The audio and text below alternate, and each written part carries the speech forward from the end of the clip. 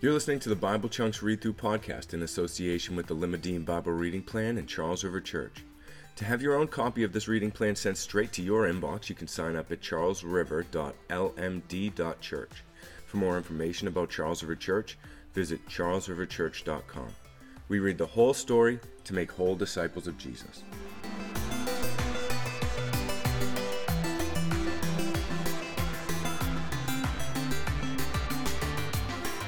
Hey, welcome to Bible Chunks, where we read through the Bible in the chunks or sections based on themes that it was designed to be read in, so we can get a better handle on the story of God.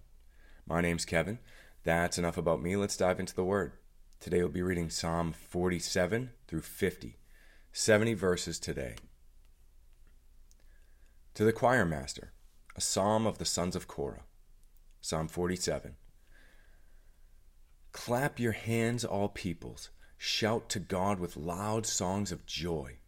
For the Lord, the Most High, is to be feared, a great king over all the earth. He subdued peoples under us and nations under our feet. He chose our heritage for us, the pride of Jacob whom he loves. Selah. God has gone out with a shout, the Lord with the sound of a trumpet. Sing praises to God, sing praises. Sing praises to our King, sing praises. For God is the King of all the earth. Sing praises with a psalm. God reigns over the nations. God sits on his holy throne. The princes of the people gather as the people of the God of Abraham.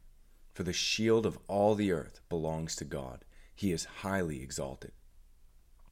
A song, a psalm of the sons of Korah, Psalm 48. Great is the Lord and greatly to be praised in the city of our God, his holy mountain. Beautiful in elevation is the joy of all the earth. Mount Zion in the far north, the city of the great king. Within her citadels God has made himself known as a fortress. For behold, the kings assembled. They came on together. As soon as they saw it, they were astounded. They were in panic. They took to flight. Trembling took hold of them there, anguish as of a woman in labor. By the east wind you shattered the ships of Tarshish, as we have heard, so we have seen, in the city of the Lord of hosts, in the city of our God, which God will establish forever. Selah. We have thought on your steadfast love, O God, in the midst of your temple, as your name, O God, so your praise reaches to the ends of the earth. Your right hand is filled with righteousness. Let Mount Zion be glad. Let the daughters of Judah rejoice because of your judgments. Walk about in Zion. Go around her, number her towers, consider well her ramparts. Go through her citadels, that you may tell the next generation that this is God, our God forever and ever. He will guide us forever. To the choir master, a psalm of the sons of Korah, Psalm 49. Hear this, all peoples. Give ear, all inhabitants of the world, both low and high, rich and poor together. My mouth shall speak wisdom. The meditation of my heart shall be understanding. I'll incline my ear to a proverb. I'll solve my riddle to the music of the lyre. Why should I fear in times of trouble, when the iniquity of those who cheat me surrounds me, those who trust in their wealth and boast of the abundance of their riches? Truly no man can ransom another, or give God the price of his life, for the ransom of their life is costly and can never suffice, that he should live on forever and never see the pit. For he sees that even the wise die. The fool and the stupid alike must perish and leave their wealth to others. Their graves are their homes forever, their dwelling places to all generations, though they called lands by their own names. Man in his pomp will not remain. He is like the beasts that perish. This is the path of those who have foolish confidence, yet after them people approve of their boasts. Selah. Like sheep they are appointed for Sheol. Death shall be their shepherd. And the upright shall rule over them in the morning. Their forms shall be consumed in Sheol, with no place to dwell. But God will ransom my soul from the power of Sheol, for he will receive me. Selah. Be not afraid when a man becomes rich, when the glory of his house increases. For when he dies, he will carry nothing away. His glory will not go down after him. For though while he lives he counts himself blessed, and though you get praise when you do well for yourself, his soul will go down to the generation of his fathers, who will never again see light. Man in his pomp, yet without understanding is like the beasts that perish. A Psalm of Asaph, Psalm 50.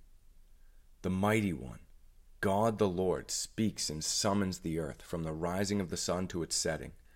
Out of Zion, the perfection of beauty, God shines forth. Our God comes, he does not keep silence. Before him is a devouring fire, around him a mighty tempest. He calls to the heavens above and to the earth that he may judge his people. Gather to me my faithful ones who made a covenant with me by sacrifice. The heavens declare his righteousness, for God himself is judge. Selah. Hear, O my people, and I will speak. O Israel, I will testify against you. I am God, your God. Not for your sacrifices do I rebuke you. Your burnt offerings are continually before me. I will not accept a bull from your house, or goats from your fold. For every beast of the forest is mine, the cattle on 1,000 hills. I know all the birds of the hills, and all that moves in the field is mine. If I were hungry, I wouldn't tell you, for the world and its fullness are mine. Do I eat the flesh of bulls or drink the blood of goats? Offer to God a sacrifice of thanksgiving, and perform your vows to the Most High, and call upon me in the day of trouble. I will deliver you, and you shall glorify me. But to the wicked, God says, what right have you to recite my statutes or take my covenant on your lips? For you hate discipline, and you cast my words behind you. If you see a thief, you're pleased with him, and you keep company with adulterers. You give your mouth free rein for evil, and your tongue frames deceit. You sit and speak against your brother. You slander your own mother's son. These things you have done, and I've been silent. You thought that I was one like yourself, but now I rebuke you and lay the charge before you. Mark this, then, you who forget God, lest I tear you apart and there be none to deliver. The one who offers thanksgiving as his sacrifice glorifies me. To one who orders his way rightly, I will show the salvation of God.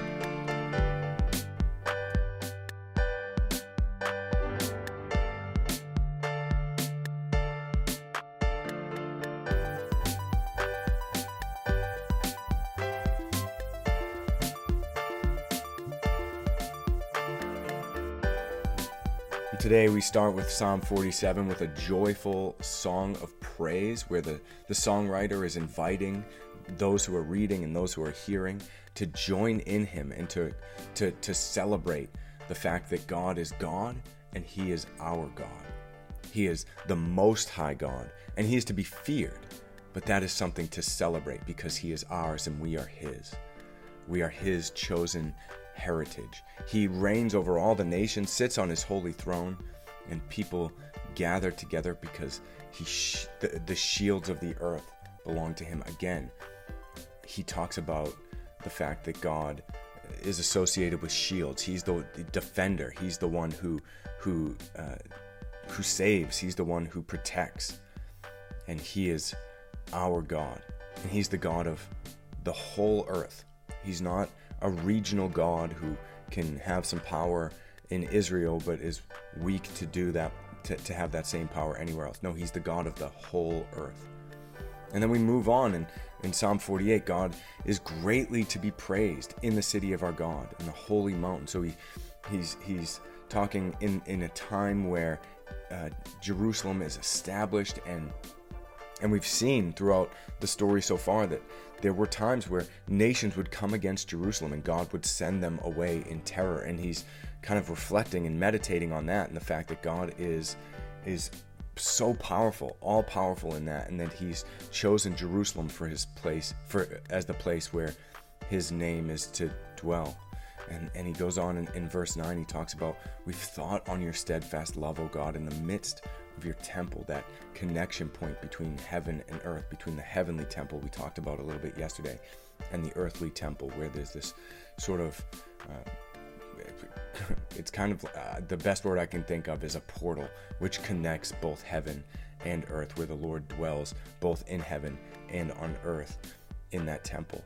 And we've thought on his steadfast love there, and just how wonderful and righteous and good he is. And he tells people to go walk around Zion, go number her towers, go and then meditate on these things so that you can tell it to the next generation that this is God and he's going to guide us forever. And we go on to Psalm 49 and Psalm 50, which Psalm 49 is this, it's almost a proverb of a song, because he talks about it. He starts it off by saying, like, I'm gonna work through some stuff here. Let's consider some things. Incline my ear to a proverb. I'll solve this riddle to the music of a lyre. So I'm gonna solve a riddle through this song. Why should I fear in times of trouble, when the iniquity of those who cheat me surround me? So I'm not denying the fact that bad things are happening, bad men are doing bad things, but why should I fear during those times? And then he goes on and talks about how the wise die and the foolish die, the rich die and the poor die.